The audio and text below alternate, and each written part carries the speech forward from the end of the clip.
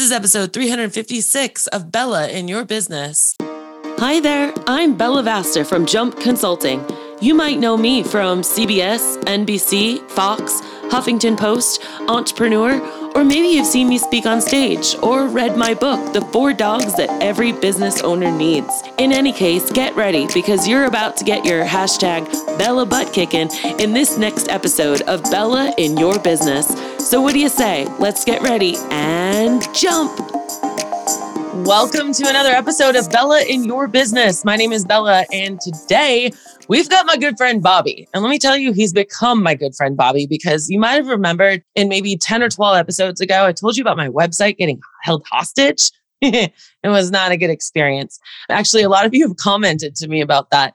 You never want that to happen to you, and you always want a good team on your side. And I met Bobby through a good friend of mine, and he came along and helped us get unhostaged. I don't know if that's the right word, get our power back, and then also fix all the stuff that we needed. But the whole time, you guys, and the reason why I want you to meet Bobby is because he has been a really good professional. He's been in layman's terms. He hasn't overwhelmed us with all this jargon that I don't understand. And his whole team has been such a pleasure to work with. And when that happens, I always want to share my friends with my friends. So Bobby, thanks for being here today. Absolutely, Bella. No, thank you again for the opportunity. And thank you for the kind words too. We really appreciate it. And so we're happy to help where we can. So glad that we've been able to help you guys with your website and get it unhostaged. That's the term. It's been so good to have you on the team. And so you guys, after Bobby stopped competitively racing when he was 22, he decided to focus his full-time efforts on web development as a freelancer. And then that introduced him to digital marketing. And he's an analytical and creative type, which I'm not, and developed a passion for digital marketing and data. After working on automotive digital marketing agency as a paid media specialist, managing a little over $300,000 a month in Google ad spend for several auto dealerships in the United States, he combined that passion for business and launched Signa Marketing. And that's how we also connected, obviously. If you guys want to stay involved with all of these episodes, don't forget to go ahead and like and subscribe to them. And also comment, because if you have questions for Bobby or for myself from this podcast, find out where you found it and write those, or DM me or email me, and I'll definitely get you connected with Bobby.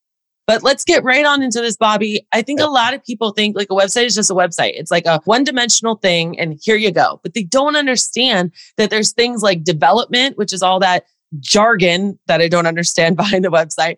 There's the look of it. There's the customer experience of it, right? There's the sales part of it. There's all these different things. And it's really important not just to have a one-dimensional person helping you with your website, because that is your storefront. So when we start working with someone, Bobby, what assets must I expect them to ask me to bring into a project? Yeah, no, great question. So initially, say, for example, let's just take the scenario that this is a brand new website, but you're redesigning based off an existing website, an old website. So assets that they would ask for is like, okay, well, who are you hosting with? Where basically hosting means where are your website files sitting on what server? Because that server is what accesses the internet. And so hosting companies such as Bluehost, WP Engine, there's a lot of them and you'll hear a lot of them. But especially if it's like a WordPress site, you want a host that's secure like WP Engine. That's obviously a very secure one.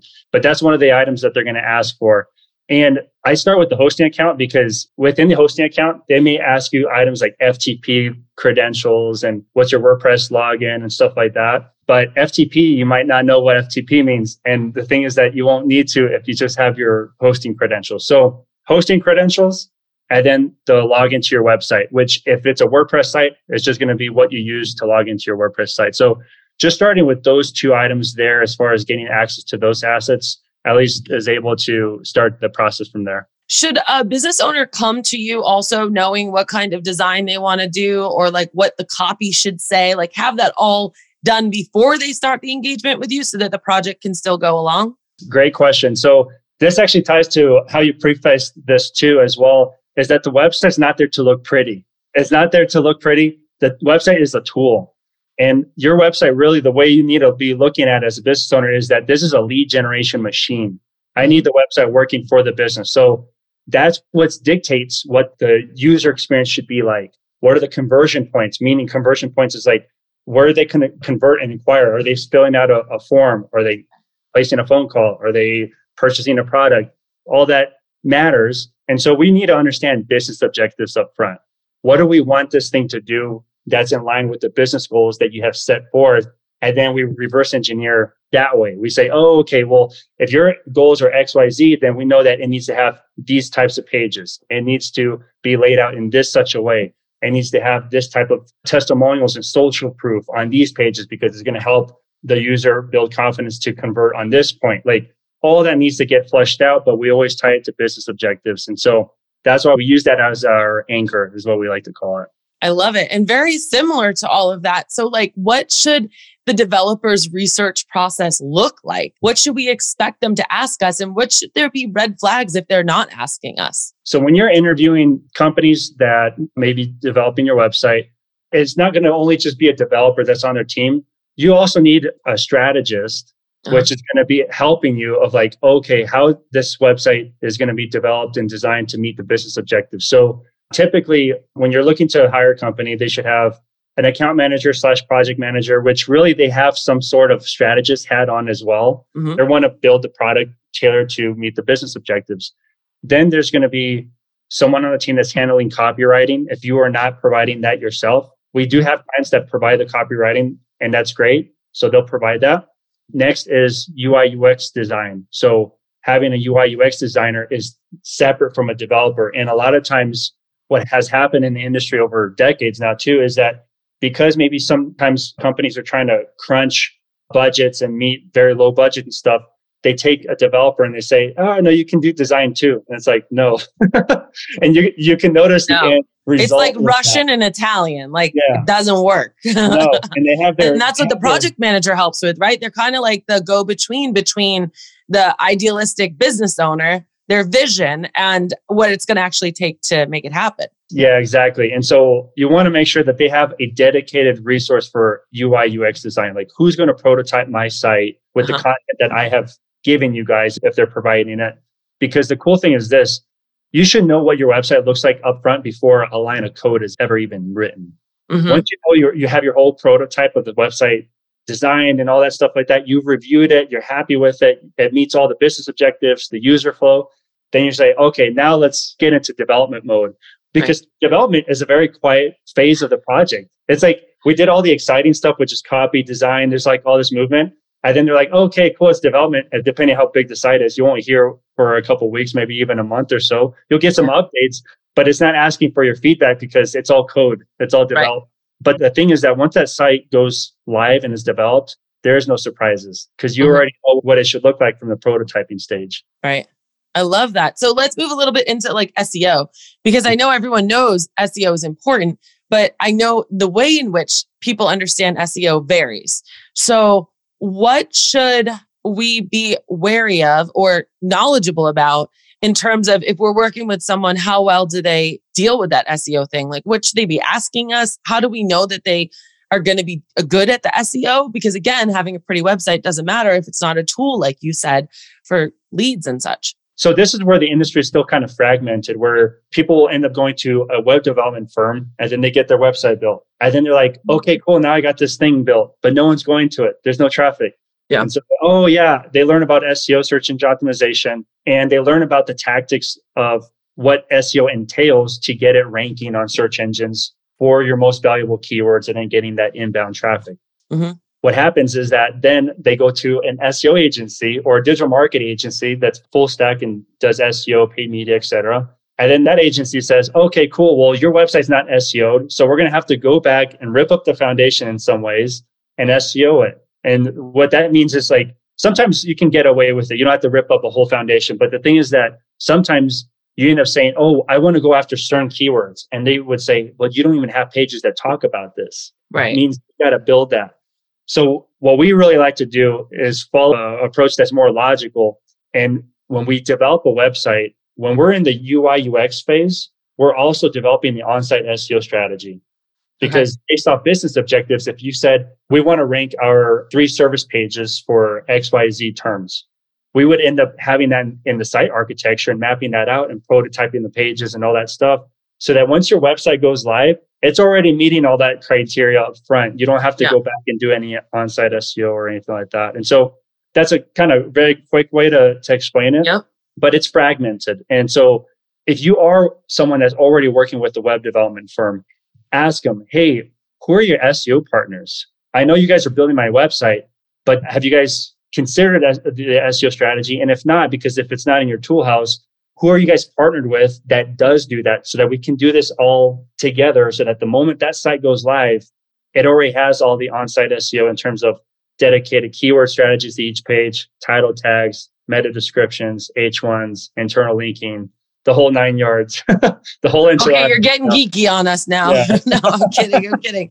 It's actually, this also super good, because one of the things that really piqued my interest when I was talking to my friend who led me to you was he literally said, because he has a business here locally, a couple of them. And he said, the minute we started working with Bobby and we got him doing the SEO for the website, our sales went through the roof. And I was like, okay, yeah. If my friend's using him, and I very much respect my friend, and saw what was happening, I was like, all right, that's awesome. Because it's kind of the equivalent, Bobby, correct me if I'm wrong, of having a beautiful Lamborghini, but the engine doesn't run and you can't drive it anywhere. That's exactly it. What's the point? There is no point. So talk to me more about this. And I know you're going to be able to do more of an audit with our mastermind members coming up Tuesday, September 26th at 2 p.m. Eastern. But just kind of give us a good overview right now, because the podcast can only be so long, about Google Analytics, Search Console, all this G4, this stuff that like really goes over my head and I don't understand. But for our listeners, what is the important parts that they need to know, and that maybe they're paying someone monthly right now? What should they be providing for them and seeing in terms of that stuff? Yeah, for sure. So every business owner should have ownership of their Google Analytics 4 account, their Google Search Console account, and their Google Tag Manager account. Those at a bare minimum, you as a business owner should say, hey, do I have these 3 items? Yes or no? And the items that are missing, you're going to, okay, I'm going to get to work on these items. If you're working with some sort of digital marketing partner or whatnot, they should be able to help you with that if you don't have it set up. If you don't have it set up and you're working with them, you have to question why it's not set up yet, or why it wasn't brought up to their attention. Because as a digital marketing specialist, you usually need access to at least Google Analytics 4 and Google Search Console to do your job. So those items you need hands down. But the reason why it's important to you as a business owner is so that you have the analytics of the website traffic. Who's getting to my website from what sources of traffic? Is it direct, organic search engines, social media, my email newsletter, all that stuff like that? And then the cool thing is that you can dive into these channels within Google Analytics 4 and be able to dissect it and see how that traffic is behaving. Are they consuming the content? Are they going to another page after this one? And what you like for sure your digital marketing partner to do is to set up conversion tracking in Google Analytics 4. So that, say, for example, you have an inquiry form for new leads or whatnot. Well, you want to track those leads in Google Analytics 4 to see where they're coming from. Because the cool thing is that once you see which channels are producing those conversions, then you can double down on it too and maximize that channel to increase conversions if your business is needing a more increased pipeline. Imagine that, you guys. I mean, essentially what Bobby's saying is that we're going to learn what dials we need to dial in order to make it rain. And I don't want you guys to just think clients, because this could also be like employees too, people looking for summer jobs or part-time jobs in Scottsdale or something like that. I mean, like he's saying, your website is this engine for this. Bobby, I sent over someone to you after she told me she was paying someone $300 a month to just keep her monthly website updated. And I was horrified. One of the beautiful things was that you were able to just have a conversation with her, educate her, which I love about you. And she was able to go back to her person and ask these educated questions and come from a place of power. And I think you guys, if any of you right now are feeling like, well, I really don't know, because that person on your team is not empowering you or educating you, then I really want you to really consider this podcast. I'm saying, like, you need to know this. You can't have that Lamborghini sitting in the driveway. It needs to be driving. People need to be seeing it. And so, Bobby, what kind of ongoing relationships should someone not only expect, but look for before they even enter into someone who's going to just design this website? Because it's not a wham, bam, thank you, ma'am. because it ain't 1990 anymore, right? Or well, 2000, let's say. For sure. Let's take, for example, the scenario where someone's getting their website built or it's maintained. We need to understand what are their expertise and what did you hire them to do and what is the deliverables that you expect from them. And just be super crystal clear with that, because the thing is that digital marketing is a huge umbrella. There's experts in every field within digital marketing. Just because someone says I'm a digital marketer, to be honest, doesn't really mean squat, because you're like, okay, but of what? Like you do Instagram ads, Facebook ads, YouTube, like SEO. They all have the expertise and they take time to get proficient.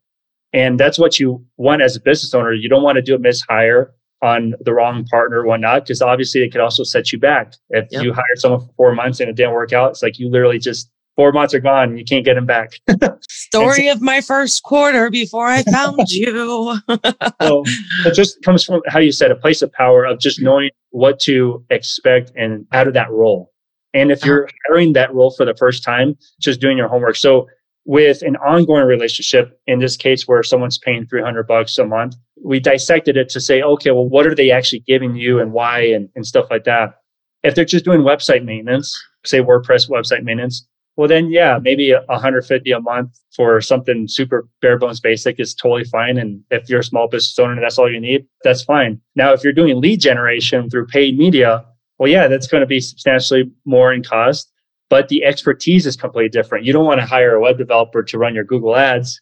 You're going to go find a paid media specialist or paid search specialist that has a proven track record of producing positive results for their clients in terms of lead generation. You want to know what clients do they serve currently? What's their track record been when they are producing leads and so forth like that. You know, it's not always a bad thing if they haven't worked in your industry, but ask them, hey, have you produced leads for my industry before? Yeah. You know, what that track record look like?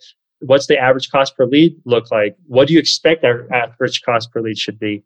And then furthermore, what helps them do their job is by you as a business owner knowing your numbers. So understanding what's your customer lifetime value and how much are you willing to pay to acquire a customer? Because that's where the magic happens, where if you know how much you are able to pay to acquire a customer, not a lead, but you know, once they go through a sales process and they close, knowing how much it costs you to get that customer, at that point, if you're doing it at a price where you're like, okay, cool, I can scale this up, then now we're cooking at that point. So, and they can use that information to say, okay, now I know what your cost per acquisition is. Okay, I recommend this budget and we can scale up this way and so forth. I love this so much. And there's so much goodness. And I cannot wait for you to come in because I have more follow-up questions when it comes to the audit. But I do see on your website, signamarketing.com, that you're inviting anyone to get a free competitive analysis for your business. And so you guys can just go there. It's straight on his front page. If you want to get more Bobby in your life or figure out, you know, is my website actually performing like it should? Or what should I ask people? Or what is deficient? I can personally vouch for the integrity and honesty of this company and this man. So go check it out. And if you want to like really get into the nitty gritty, like I said, we're going to talk about how you can audit your own site inside the mastermind Tuesday, September 26th at 2 p.m. Eastern. Bobby will be there. He's telling me he's already got like a download for you guys too. So yay, mastermind members. Bobby, I'm going to give you the final words. Is there anything that you just kind of want to conclude with? No, thank you again for the opportunity. And really excited for the mastermind. That's going to be fun. We're going to do a deep dive into conversion rate optimization along with website audit stuff. So it's going to be good stuff. At the end of the day, I think that what you said is really important, being in a place of power. And as a business owner, obviously everyone has their own disciplines and there's only 24 hours in a day. So you don't have to become an expert in everything, but you have to just know enough of what to expect from each of your partners or each of the facets of your business, because that's how you're going to be able to determine if it's helping you or not. And so just being able to beef up knowledge on those areas will put you in a better place of power. And so that's what we're looking to do with the mastermind too. I love it. I cannot wait. You guys, it does not have to be tough, but when it does get tough, remember to always keep jumping. We'll see you next episode. Bye now. So what did you think? Did you love this episode? I sure hope you did, because I put a lot of love into this for you. The best way you can show me that is by going to iTunes, Stitcher, Google Play, or wherever you listen to your podcast, and go ahead and leave a review. I just might read it on the next episode. I also want to remind you that when life gets you down, remember to always keep jumping. Thanks for listening.